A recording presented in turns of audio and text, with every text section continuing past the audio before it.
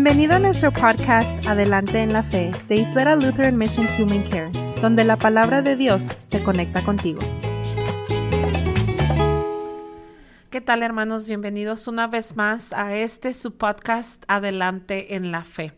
Es un gusto que nos acompañen hoy en otro episodio más de esta serie tan emocionante, interesante y me atrevo a decir que es tan clave para la vida, que es el reino de Dios. Y hemos visto qué es, qué no es a través de esta serie y luego hemos estudiado las parábolas que hablan sobre el reino de Dios y cómo es que los habitantes de este reino deben de vivir. Y estamos ahorita, vamos a estar estudiando o platicando sobre la parábola de la fiesta de bodas. En los últimos episodios nos hemos movido un poquito de las parábolas que hablan sobre los tesoros y las perlas y todo aquello de valor dentro del reino. Y ahora estamos enfocándonos un poquito dentro de todo aquello malo que pasa dentro del reino y cómo es que Dios lo soluciona. Yo soy su anfitriona, Carla González. Estamos transmitiendo desde Isleta Lutheran Mission en El Paso y es un gusto que nos acompañen. Hoy conmigo está también aquí Luz Soto. Es un gusto estar aquí con ustedes en el episodio número 13. ¿13? Ya, este es el 13. Okay. Ya estamos en los dos. Yo ya había perdido la cuenta en el episodio pasado. Yo ya no sabía por dónde andaba, pero lo bueno es que sí sabía los temas y estaba preparada, que es lo importante. Pero la verdad que sí, ya había perdido la cuenta de cuántos episodios llevamos. Y como siempre les digo, es un gusto si usted nos ha acompañado a través de todos los episodios. Gracias. Si usted puede compartirlos con alguien más, hágalo. Y si este es el primer episodio en que usted nos sintoniza, lo invito para que escuche toda la serie porque es una serie que contiene realmente enseñanzas que transforman la vida y nos conectan con la palabra de Dios. ¿Qué tal si empezamos con una palabra de oración, Sí, Luz? vamos a orar. Padre, te damos las gracias por este día que nos diste. Una vez más estar aquí en tu palabra para poder ver tu reino, Padre, no solamente lo que nos dices que somos, tu tesoro, tu perla, pero también cómo nos pides la transformación y el fruto de esa transformación adentro de tu reino. Te pedimos, Padre, que nos abras los ojos, la mente y el corazón a escuchar la verdad que es tu palabra. Te damos las gracias por tu Hijo Jesús. En tu nombre oramos, Padre. Amén. Bueno, en los episodios pasados hablábamos, nada más recapitulando un poquito, en los más recientes, hablábamos sobre la parábola de los dos hijos, ¿verdad? Y mencionabas tú bien el episodio pasado, el hijo que dijo no, pero fue e hizo lo que el padre lo envió, el hijo que dijo que sí iba, pero no fue. Y luego en el episodio pasado hablábamos de los labradores malvados y de cómo Jesús, enseñando en parábolas, de acuerdo a su audiencia, ¿verdad? A muchos les enseñó que eran perlas de gran valor y que él había venido a rescatarlos y a otros vino a reprenderlos y a enseñarles que sus ideas sobre el reino de los cielos estaban equivocadas y que ellos no tenían el derecho para dejar a nadie fuera del reino y que estaban errando cuando querían tener sus propias ideas sobre el reino. Y pues en la parábola del día de hoy no va a ser la excepción, no es una parábola sencilla, es una parábola que contiene también ley y vemos esa cara y esa faceta de nuestro Dios cuando Él imparte justicia, pero es una parábola con una gran enseñanza, así es que vamos a leerla.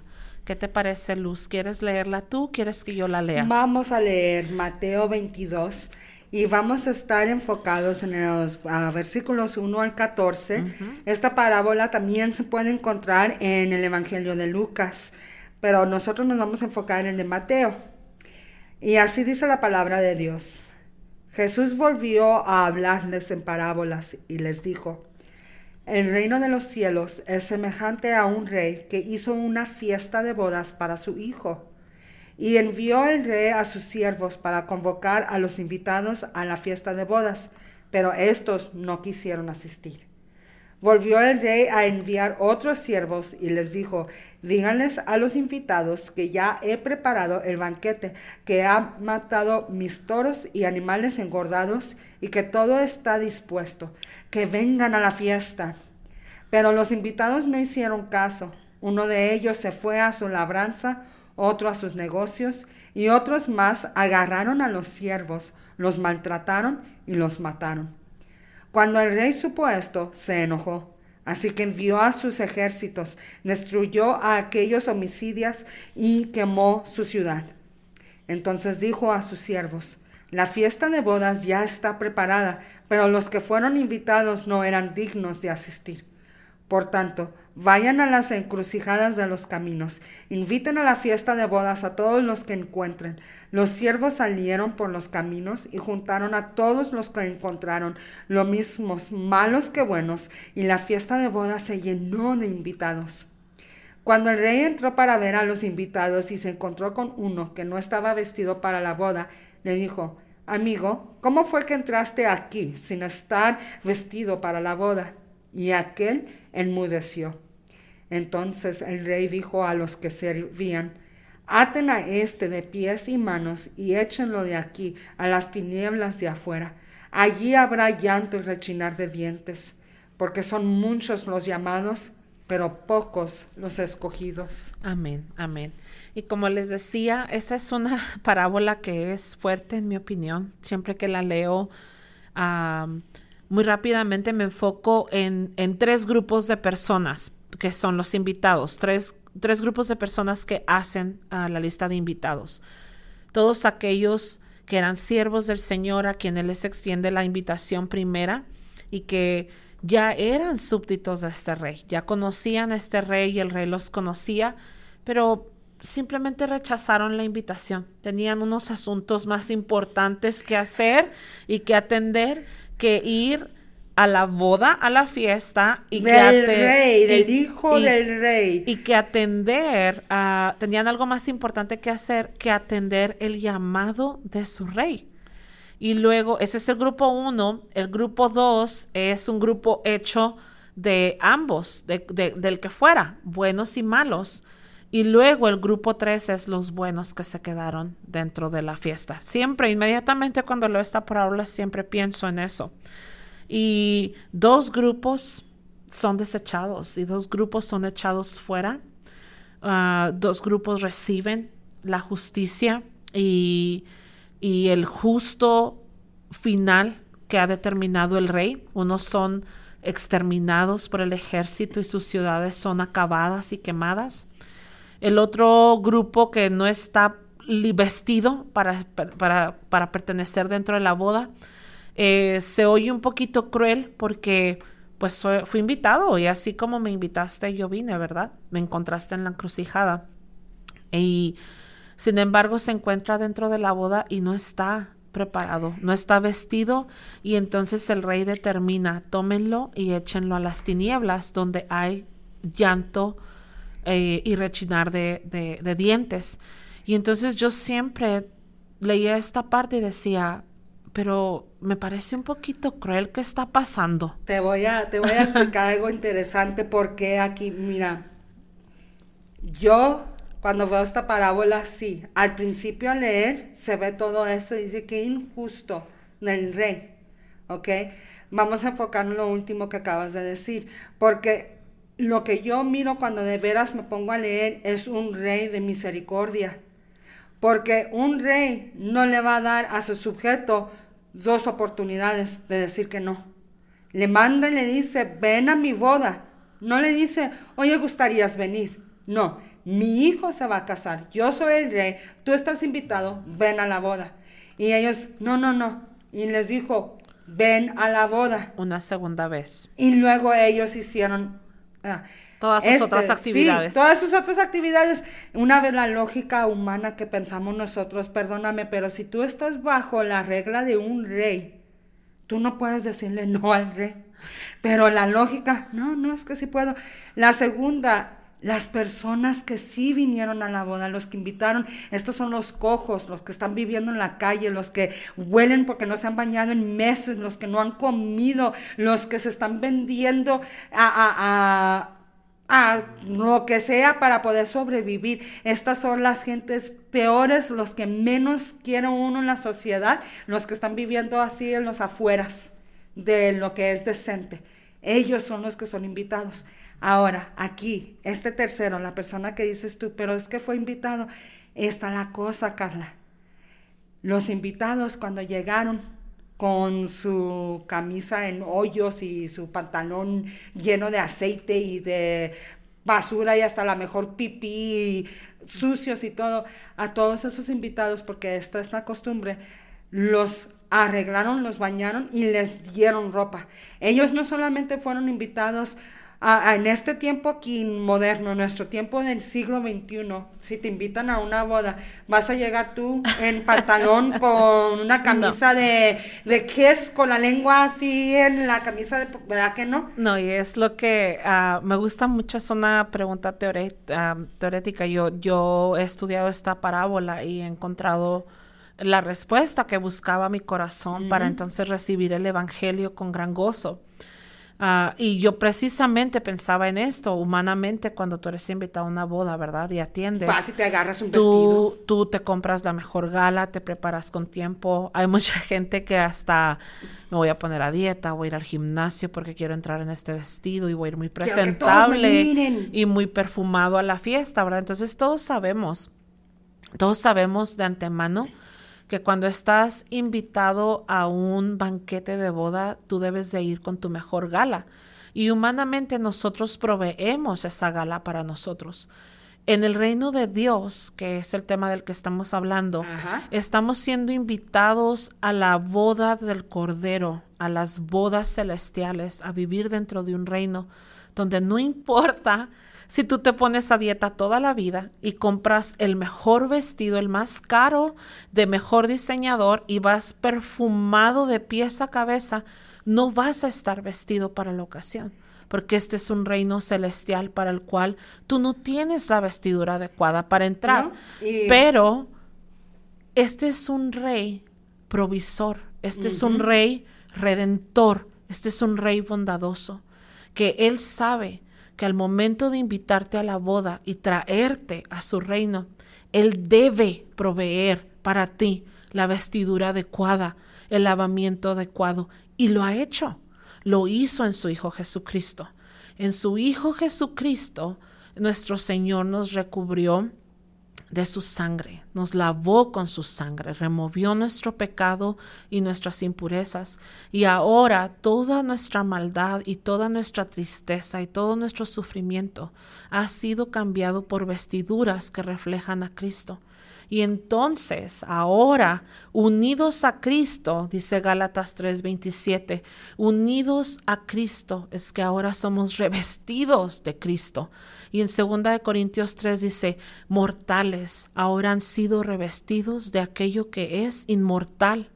Entonces, ahora estás entrando al banquete con la vestidura adecuada y ahora puedes celebrar este banquete de bodas y estar adecuadamente dentro de él. No existe un rey como nuestro rey que vaya a permitir que te quedes dentro de la boda sin que estés vestido adecuadamente, a menos que tú rechaces esa vestidura. Y allí está la respuesta de esa tercera persona, porque parece injusto. Esta persona está en la boda, invitaron a los de la calle, entonces ¿por qué no puedo entrar yo? Porque el rey, en invitar todos aquellos que estaban en las crucederas de la calle, los que estaban en los pozos, él proveó lo que necesitaban para ser parte de esta boda. Sí.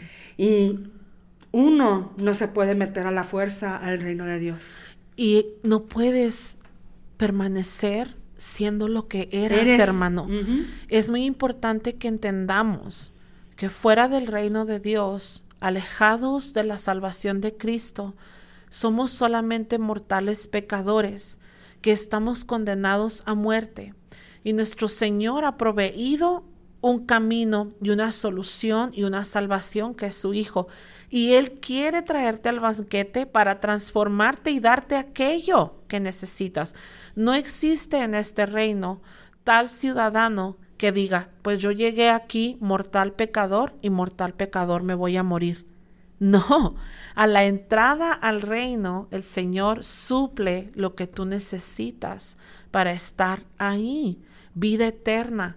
Entonces, esta enseñanza, específicamente estos 2 versículos que cierran esta parábola, aten a este de pies y manos y échenlo de aquí a las tinieblas de afuera, allí donde habrá llanto y rechinar de dientes, porque son muchos los llamados, pero pocos los escogidos.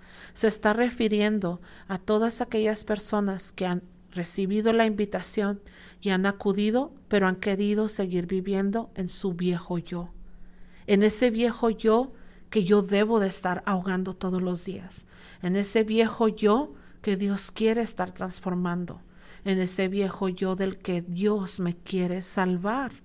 Entonces, esto es este tercer grupo de personas, las personas que han escuchado, han venido, pero han querido seguir viviendo en pecado. Entonces, hermano, esta es una enseñanza clave dentro del reino de Dios y es una enseñanza de esperanza, es una esperanza que hablábamos ahorita en el otro episodio, les daba yo a ustedes una referencia o una metáfora del hospital. Y es lo mismo. ¿Qué clase de hospital y qué clase de médico sería aquel al que tú acudirías para que te vuelva a dejar enfermo? ¿Tú no irías? No. Tú vas a ir con un doctor y a un hospital donde cuando tú llegas con aquella atroz enfermedad, ahí te van a curar. Ese es el hospital al que quisieras ir, pero hay quienes no quieren ser curados y rechazan la ayuda, y esos son los que ya no pueden permanecer dentro del reino. Y esa en realidad es una buena noticia, hermano, porque quiere decir que al venir a este reino, tu Dios no te va a dejar como eres, con tus enfermedades y con tu pecado y con tu destrucción y en manos de la muerte, sino que te va a rescatar de esto. Es lo más hermoso que Dios nos da, la transformación que Él da a través del Espíritu Santo por lo que hizo Jesucristo. Dios nos trae a un mundo diferente al que vivimos. ¿Es fácil? No. ¿Va a ser más bonito? En ciertas maneras. ¿Va a ser más, menos llanto, menos sufrimiento? No. La verdad, va a ser más. Y la razón por qué es porque ahora vas a estar en una situación donde te vas a dar cuenta cuánto pecado traes. Y te das cuenta cuánto parte de ti le gusta eso. Es una batalla día tras día tras día de ciertos... mira, por ejemplo, para mí, yo me he dado cuenta en este año que yo batallo mucho con los celos. El celo me agarra y de todo. ¿Te consume? Sí, me consume y de todo, y no solamente que por una pareja o no. A veces miro a una amiga que quiero mucho y que siempre y la miro que está hablando con alguien más y que se mira que me agarra algo. ¿Por qué? Porque en mi pecado yo quiero ser el centro del mundo de todos los demás.